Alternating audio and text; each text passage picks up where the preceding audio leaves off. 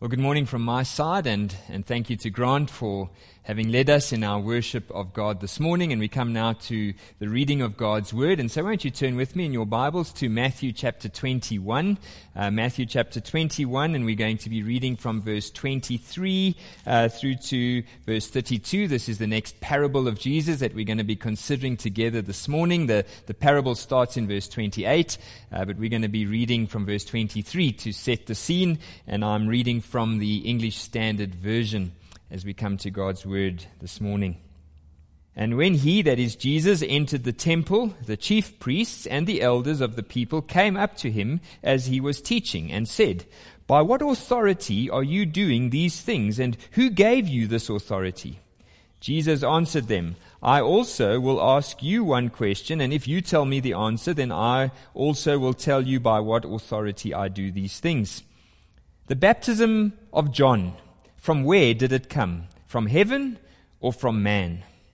And they discussed it among themselves, saying, "If we say from heaven, he will say to us, then why did you not believe him? But if we say from man, we are afraid of the crowd, for they all hold that John was a prophet."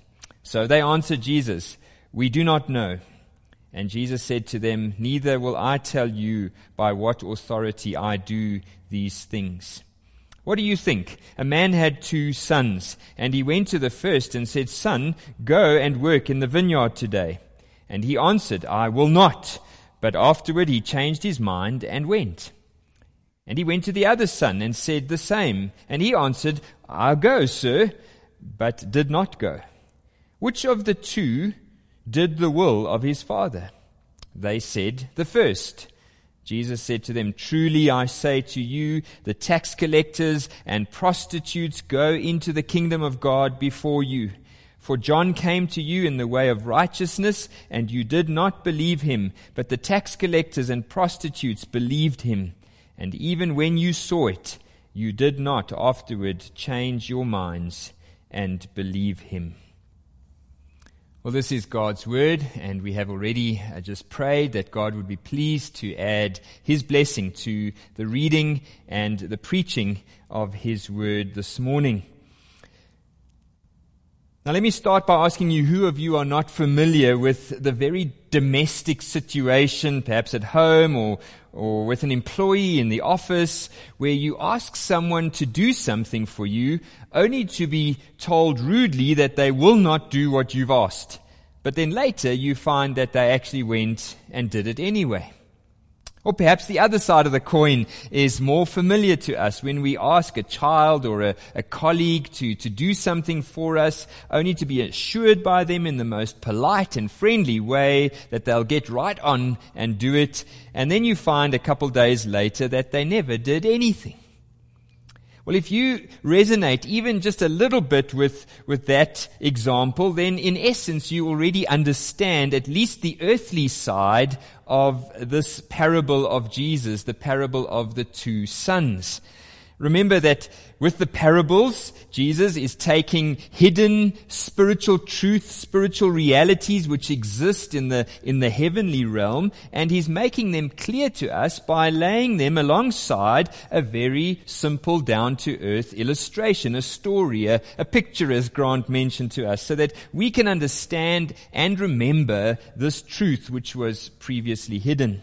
Now, not all the parables are as simple and straightforward as this one. This is a short one. It's very easy to understand the earthly story which Jesus tells. And so our work this morning is really going to be focused on correctly discerning the spiritual truth which is being conveyed through this parable, and then to seek to rightly apply that truth to our lives here in Johannesburg in the year 2021. Now, this is a particularly simple parable because Jesus tells the story and then He immediately proceeds to explain it for us. But for us to correctly apply this parable to ourselves, we need to understand something of the context into which Jesus spoke this parable, and to make sure that we first understand its application to the original hearers in the first century, and then we will seek to correctly try and transfer those principles and application to ourselves in the 21st century. So we're going to simply look at this parable under three headings this morning. Number one, the reason for the parable in verses 23 to 27. Then we're going to move on to the parable itself in verses 28 to 30. And then we'll spend some time looking at the meaning and the application of the parable in verses 31 and 32. So let's try and take ourselves back into the historical context of the first century in Jerusalem to understand the events leading up to the occasion in which Jesus told this parable. And so in the first place, the reason for the parable is found in verses 23 to 27. Verse 23, and when Jesus entered the temple, the chief priests and the elders of the people came up to him as he was teaching and said, by what authority are you doing these things? And who gave you this authority? So the original context into which we find ourselves this morning is one where the chief priests and the elders of the people of Israel come to Jesus to question his authority. Specifically, his authority for doing certain things. And what are those things that they are referring to? Well, we aren't specifically told, but there would have been a number of things that bothered them. After all, this man Jesus seems to have come out of nowhere. He was the son of a carpenter from Galilee. He had not studied at their endorsed rabbinic theological schools. He had not been commissioned by any great rabbi to preach and teach. He acted in very unorthodox ways at times, and he mixed with all the wrong sort of people. And yet despite this, he spoke very powerfully and he performed amazing miracles. And then most recently, he had ridden into the city of Jerusalem on the back of a donkey with large crowds waving palm branches and throwing their cloaks on the ground and crying out, Hosanna to the Son of David, Hosanna in the highest. And then after arriving in the center of Jerusalem, he promptly goes into the temple, the very heart and soul of Jewish religious authority and worship, and he drives out all the people who were conducting business by making a whip and chasing them out. He overturns the tables of the money changers, the bankers. He throws the stalls of those who were selling goods into disarray. And if that chaos wasn't enough, the masses come flocking to him to be healed. The blind and the lame are brought to him, and the children continue to cry out, Hosanna to the Son of David, which basically was Old Testament language for Hosanna to the Messiah of God. The Christ has come. And so that is the immediate context which leads us to verse 23. The very next day, as Jesus enters the temple again, this time to teach the people, the religious leaders and the influential and powerful elders of the people come to him and they question him. By what authority are you doing these things? Who gives you the right to do what you are doing? Now, Jesus obviously knows their hearts. He knows that they are not really interested to know the answer of where his authority comes from. What they are trying to do is to get him to admit that he is operating outside of their authority. An authority which they claimed as the elders and the Pharisees and the priests to have received from God, so that they would be able to then discredit his ministry among the people. The chief priests and the leaders were feeling seriously threatened by Jesus because he taught with authority. He spoke like no one else who had gone before him. He performed these amazing miracles. He had this large following of people, and his teaching was undermining the control which these Jewish leaders had over their people. And so they were desperate to reclaim the situation, to try and expose Jesus as a fraud, and in order to then reclaim the affection and the loyalty and the following of the people once more. And we see the same thing today, don't we? As we look around the world of Christianity today, as soon as a preacher or a teacher or a Christian in general tries to do or to say something which threatens the status quo in society, or perhaps even in the church, perhaps it has to do with the rights, the so-called rights of a mother to abort her child, or the rights of a homosexual to get married, or the rights of women to head up their homes because they earn more money than their husbands. The minute anyone tries to speak God's word into those situations, what is the objection? It's exactly the same as these Pharisees. Who gives you the right to say what you're saying? Who gives you the authority to tell me what is right or wrong? To tell me what I can or can't do? Well, this is what was happening here with Jesus.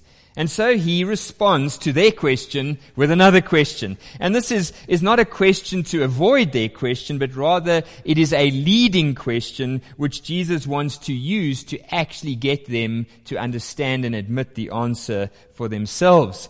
And so he says in verse 24, I also will ask you a question. And if you tell me the answer, then I will tell you by what authority I do these things. And here it is.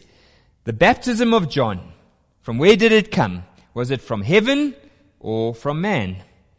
And they discuss amongst themselves, if we say it's from heaven, then he will say to us, well, why didn't you believe him? But if we say it was from man, well, we're afraid of the crowds, because we know the crowds believe that John was a prophet. And so they cop out and they answer Jesus, we don't know. And so Jesus says to them, neither will I tell you by what authority I do these things. The wisdom of Jesus here is truly magnificent, because he leads them straight to the answer. Namely, that his power and his authority is from heaven, it's from God. He came from heaven itself, but he does it in such a way as to expose their hypocrisy. You see, the Pharisees, the Jewish religious elite, they had rejected John the Baptist because he too had confronted them in their hypocrisy. He had called them to repentance, and the people undeniably acknowledged that John was a prophet sent by God. And so, in effect, Jesus was saying, if you are not prepared to nail your colors to the mast, if you're not willing to state what you believe, why should I tell you by whose authority I am sent? Because the truth is that you really don't want to know the answer. You actually already know the answer. But you are too cowardly, you're too corrupt to admit the answer, because that would mean exposing and owning your own hypocrisy. And so that's then the background leading up to the parable of the two sons. And it's a very important background because it sheds much light on the point of the parable which Jesus is about to tell. And so in the second place, then let's focus on the parable itself in verses 28 to 30. It's not long, so we'll just read it together again. What do you think?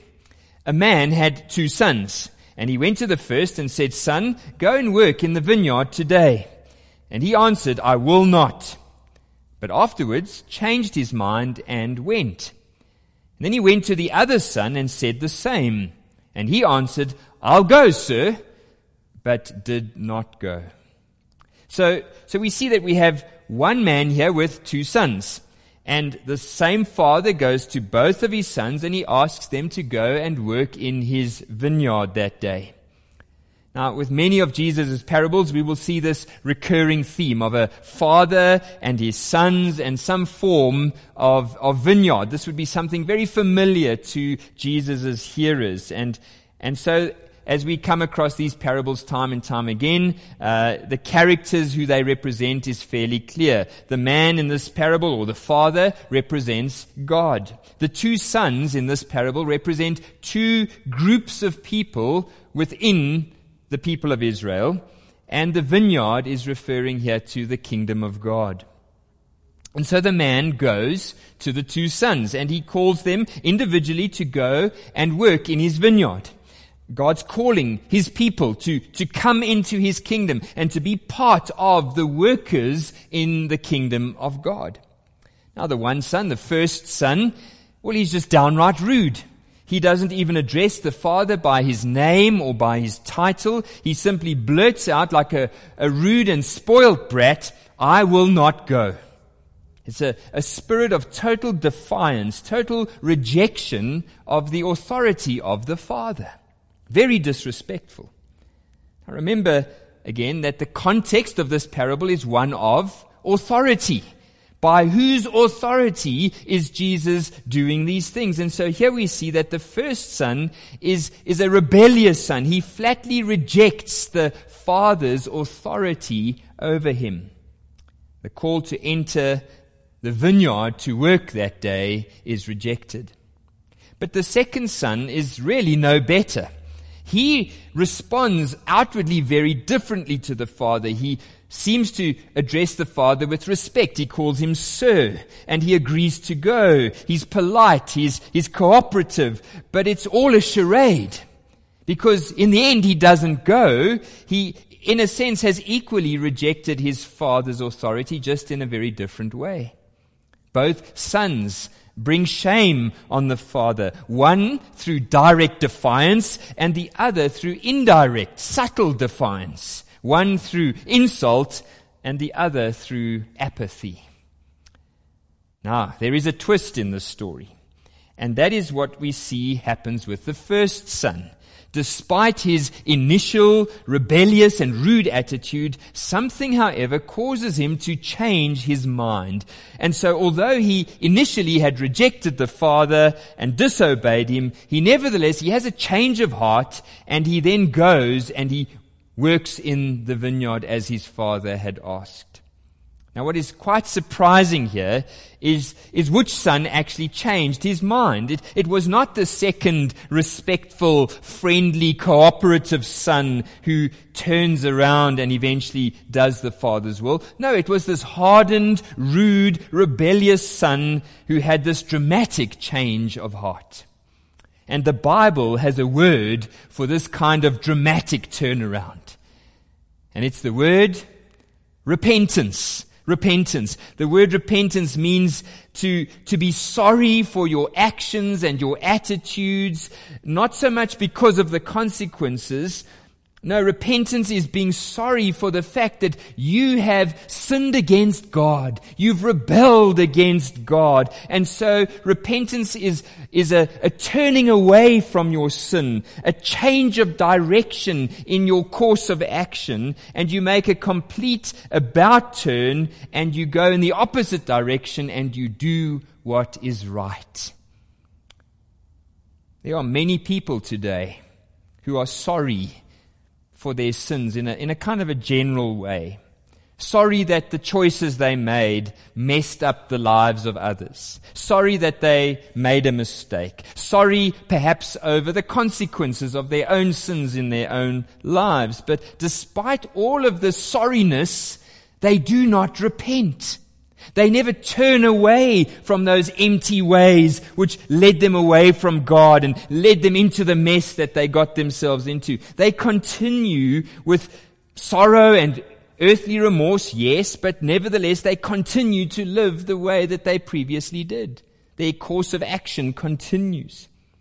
2 Corinthians 7 verse 10, Paul says, there is a godly grief, a godly sorrow, which produces repentance that leads to salvation, whereas worldly sorrow or worldly grief produces death.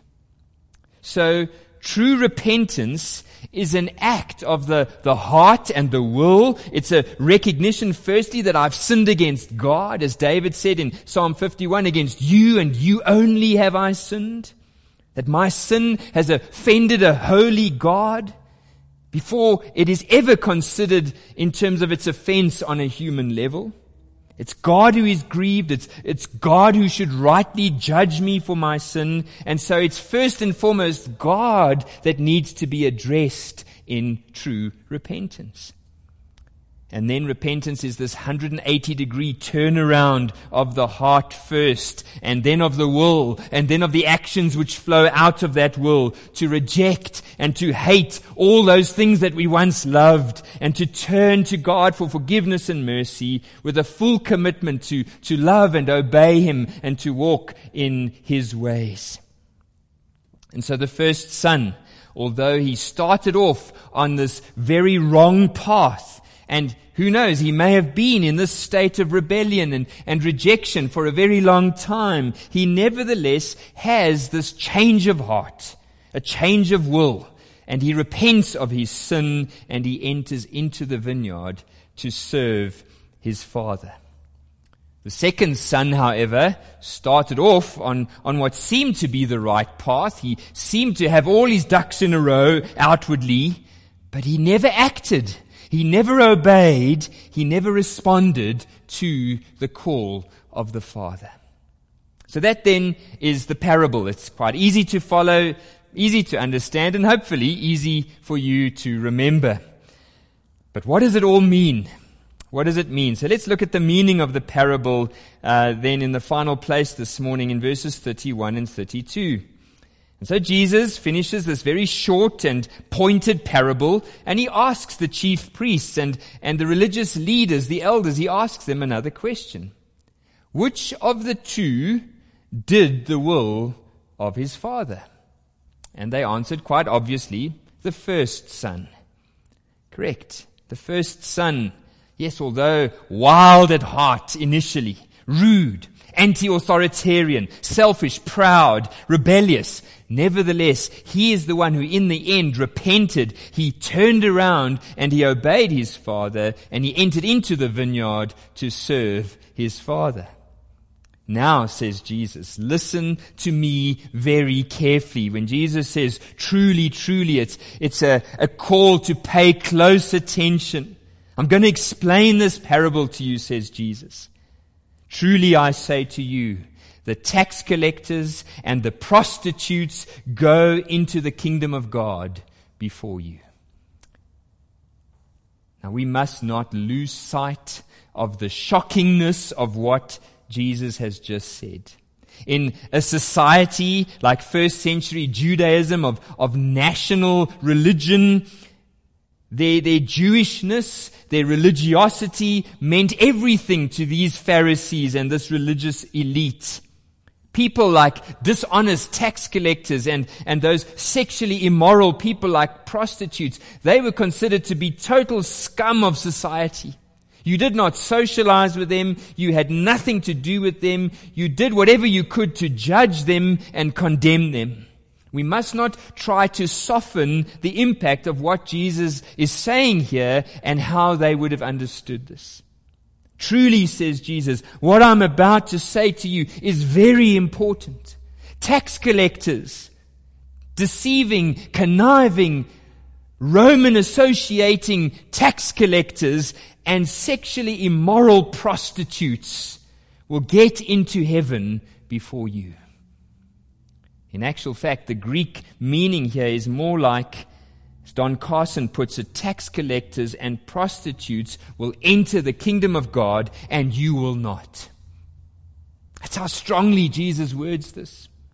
Now, how is that possible? How is it possible that dishonest, deceiving tax collectors and these immoral prostitutes, how can they enter the kingdom of God and the Jewish religious elite, with all their morality and all their conformity to the rules and regulations of Judaism, how can they be left out? Well, says Jesus, this is the spiritual truth that was previously hidden, which now is being revealed through this parable. The first son, the rude, rebellious, anti-authoritarian son, is just like the tax collectors and the sinners, who initially, perhaps for much of their life, rejected God. They rejected God's claims of authority over their lives. But in the end, they repented. They were grieved over their sin, and they turned around and they entered the kingdom of heaven. They followed the call of God to serve Him in His kingdom. And we know from the gospel accounts, as you read through their gospels, that Jesus was not speaking theoretically here or hypothetically. No, Jesus mixed with tax collectors and prostitutes. He saw Zacchaeus respond to the gospel by publicly denouncing his dishonest practices, and then who went and made an abundant restoration to all those that he had robbed. Jesus saw the immoral woman at the well, the one who had had 5 husbands, and the one she was living with, she wasn't even married to him. She saw that woman transformed so that she went back into the city to tell her friends that she had met the Messiah. He saw the woman caught in adultery repent and turn from her ways. He saw the change of heart of that woman of the city, that sinful, immoral woman, come and break down at his feet and wash his feet with her tears as she anointed Jesus with sweet-smelling perfume. Jesus was not speaking hypothetically here. He was making a very striking application to his listeners. These tax collectors like Zacchaeus and sinners, these immoral women and men, these social outcasts of society, they went out into the wilderness to hear the message of John. They were cut to their hearts, and although they had rejected God for the whole of their lives, they lived openly in sin and in defiance against God. Nevertheless, they believed his message. They repented of their ways and they turned from their ways to God. And so they entered the kingdom of heaven. But you, says Jesus, you religious people, you Pharisees and scribes and elders, you not only heard the same call of God through John the Baptist, you not only saw his righteousness, you also witnessed these immoral people going out, repenting and turning around and following God, and yet you who pretend to follow God still did not repent and believe. Although the first son and all those that he represents, all the immoral and irreligious people who shake their fists at God, although they started off much worse than you, nevertheless they came to their senses. They heard the word of truth that was proclaimed to them. Their hearts were grieved over their sin against God. And they turned and obeyed and followed and entered the kingdom of God. And they are busy serving the King faithfully as we speak. In the end, the truly lost son, the truly disobedient and defiant son, is not the first son, it's the second son. Yes, he may look religious on the outside. He may agree outwardly, verbally, to do all the right things, say all the right things, but he is the one who is ultimately lost unless he too repents. So as we close this morning, how can we conclude this parable? By taking the principles of this parable that Jesus spoke very clearly, very strikingly into this first century context and apply it to ourselves 2,000 years later. Well, the first thing that I want you to see is that God is still calling out to us today to enter into his kingdom and to submit our lives to the service of the King. There's great encouragement for us, which we learn from this parable, is that God is pleased to welcome the sinner, the spiritual tax collector, the spiritual prostitute. God is pleased to bring them into his kingdom. This parable offers tremendous hope today to those who are like the first son. Perhaps your whole life up to this point has been one of defiance and open rejection against God. You've been rude to him. You've been rude to those who believe him. You've rejected his authority over your life. You've ignored his call many times to enter into his kingdom. And so as you look at the first son today, you see yourself. You recognize that you have sinned against God. You are deserving of his wrath and judgment against you. Your life is empty. Your eternity is bleak. This parable this morning is calling you to repent today, to turn away from all that which has been keeping you away from God, and to come and to ask his forgiveness so that you may enter into his kingdom. And so there's a gracious gospel call to all the first sons here this morning to come. Come to Jesus, repent and believe. This reminds us of what we looked at last week, doesn't it? The parable of the great wedding feast, where the king sends out his servants into the inner city centers, to the crossroads and the town squares, where these kind of people would have been mixing and moving and reveling in their sinfulness. And he calls them to come. I want you to see here that there is no rebuke from the Father. There is no punishment or cold shoulder waiting for those who have spurned their Creator for so long. All that awaits you is a warm reception into the wedding feast of the King. The King's Son is waiting at the door to clothe you in his righteousness and to welcome you in. No matter how old you are, or how long you've been in this defiant rejection of God, no matter how bad you may have been in your past up to this point, God's forgiveness wipes away all of that. And he accepts those who repent and believe in his Son, the Lord Jesus Christ. So that's the first application this morning. It's quite simple. Repent and believe. God's call is to have you to enter his kingdom today. Not tomorrow, not next week, not next month. Today. Look at verse 28. A man had 2 sons. He went to his first and he said, "Son, go and work in the vineyard today." Today. So there's the call for you to respond to this gospel call of God to you today. Do not delay any longer, I beg of you. But the second point of application really is just as relevant to us today as it was to the first century hearers.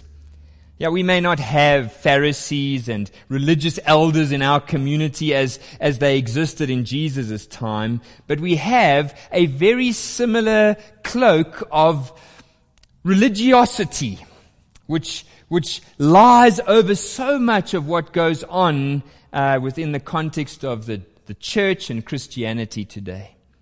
There are just as many religious hypocrites today as in Jesus' day.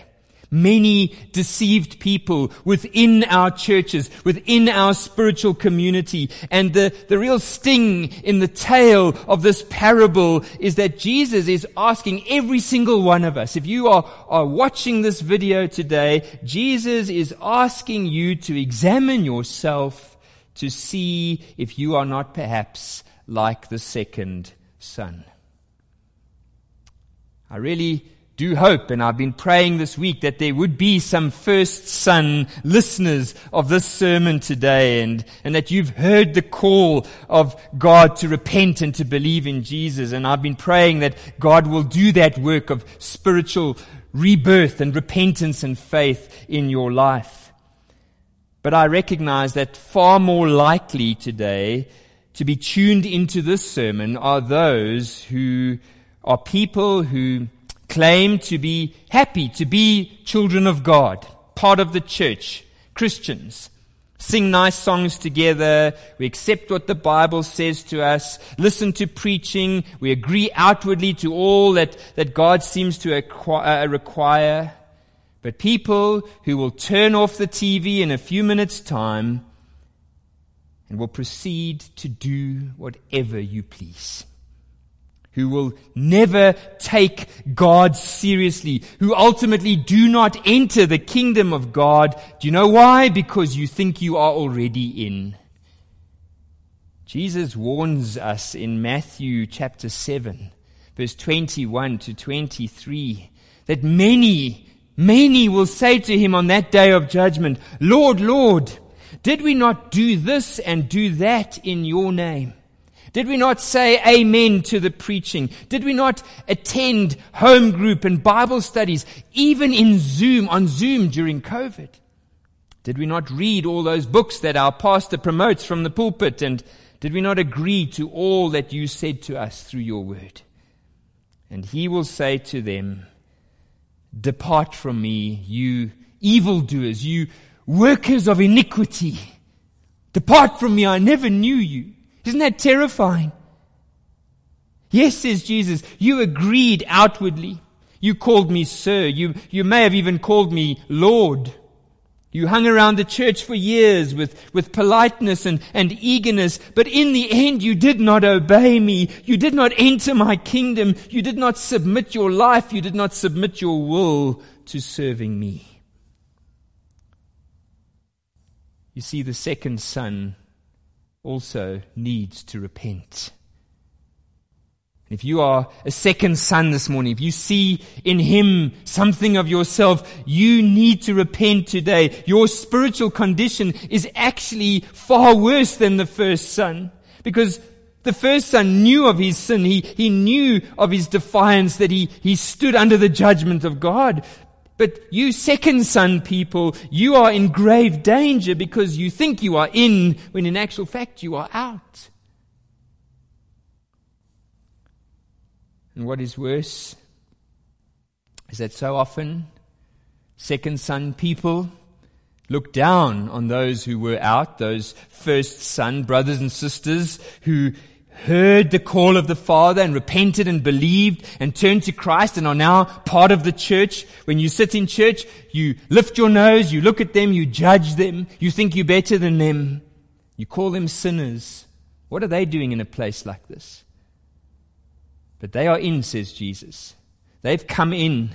They are servants of the Most High God and His kingdom, and you are still outside. And so there is really great comfort, there's great encouragement in this parable for all those who see the first son in themselves, or who see themselves in the first son, to know that it's never too late to respond, to repent of your sinful ways, to come and respond to the call of the Father to enter His kingdom. But there is also this uncomfortable probing of the Word of God here this morning for all who see something of the second son in themselves. To realize today that all your outward religiosity, it means nothing. In actual fact, your very damnable good works may be the very reason that you are not responding in faith to the Lord Jesus Christ, because you are relying on yourself. You're relying on all the things that you do to make you acceptable to God.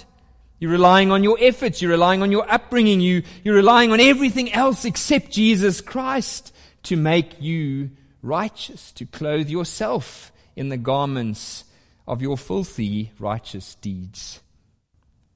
You have not repented because you perhaps have not ever seen your need to repent. And yet Jesus is saying to you today that unless you repent, both of your sins and of your good works of self-righteousness, you are just as lost, if not more dangerously lost, than your irreligious brother. One of the best tools of the devil today to keep people out of the kingdom of heaven is to keep people in the church. Does that shock you? It should, but it's true. It was true in Jesus' day, and it's true today. Because unless we are very, very careful, churches will so easily be filled with large numbers of second sons. People who ascribe outwardly, politely to the name of God. They perform their religious duties from time to time. They do some good works along the way. They give money to the causes of the church. They treat this whole Christianity thing with a smile and an air of respectability, and yet their hearts are far from God. Their thought life never includes God. Their attitude to true service of the King of Kings is one of apathy, laziness, and sometimes direct disobedience. And sadly, these second son Christians will flock into churches where the pastor stands up and says, "You're in. You're going to heaven," without a word about sin, a word about repentance, a word about forgiveness and faith in the substitutionary death of the Lord Jesus Christ on your behalf. Without a word about submission and obedience to Him with our heart and soul and mind and strength. So which son are you this morning? There are only two choices. Please note that there's not 3 or 4 or 5 choices. There's not a hybrid mixture. There are only 2 options here this morning. Either you are the first son who recognizes that before Jesus Christ took hold of your heart, you were a spiritual tax collector and prostitute, but God in His grace shone His light into your heart. He revealed your sinfulness to you. He revealed your guilt to you. He exposed your sin. It grieved you to the core of your very being as you saw yourself in the light of God's holiness and wrath and judgment. And you cried out to Him for forgiveness, and you repented of your ways, and you turned to Jesus Christ for salvation. If that is you today, if you're a first son, then you are in. You're in. You're in by the grace of God. You're in by His love which pursued you. And you've committed to serving and obeying your Heavenly Father who saved you from yourself and from an eternity of His judgment. Is that you today? Well, I pray that that would be true of every one of us today, to say, no matter how respectable I thought I was, in the holiness of God, I saw myself as the first son, and I cried out to Jesus for salvation. But perhaps today you are like the second son, who up to now has firmly believed that you are in the kingdom, but whom Jesus is exposing today as a hypocrite, as one who has perhaps unknowingly been deceived for years that all you need is church membership. You were baptized as a baby, you got confirmed as a teenager, and so you're in. You ascribe to God a polite respectability, but if you are honest this morning, you live your life for yourself. You're trusting in your own good works to make you acceptable before God. And really your heart is not interested to serve God in His kingdom. And so yes, you hang around on the fringe of things, hoping that your loose association with the things of God will get you into heaven one day. Well, Jesus says to you this morning, it's time to see that you are no better than the first son. And that you too need to repent. You too need to turn to Jesus for forgiveness, for everything that has kept you away from submitting your life to the Lordship of God. And He awaits you. The Father has called, the Son awaits, the Holy Spirit is stirring and preparing you to go and receive your robe of righteousness and to welcome you in to the wedding banquet, that you too might be brought in as part of that bride of Christ, that you too might be adopted as a son or a daughter of the Most High God. He who has ears to hear, let him hear, and I pray that God's word would have His way and achieve His purposes in our lives through this parable today. Let's come to the Lord in prayer.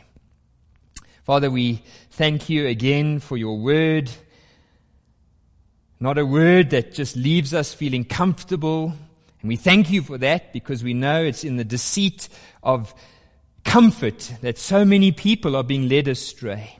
So many people who will be shocked one day to hear those words, "Depart from me, I never knew you." And so we thank you for the grace of parables like this that point the rebellious, hardened sinner to your grace and your love and your mercy for forgiveness. And this uncomfortable grace that stirs the heart of those who have perhaps lived for years under this facade, this outward religious veneer of Christianity, and yet whose hearts are far from you.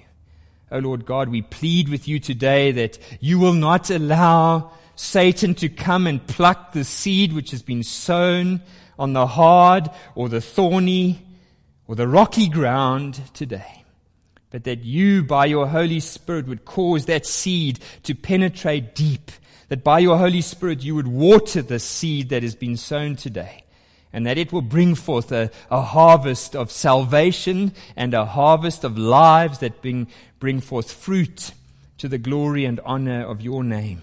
For the rest of our lives here on earth, we pray that you will do this work today and that you will be glorified. For we pray this in Jesus' name and for his glory. Amen.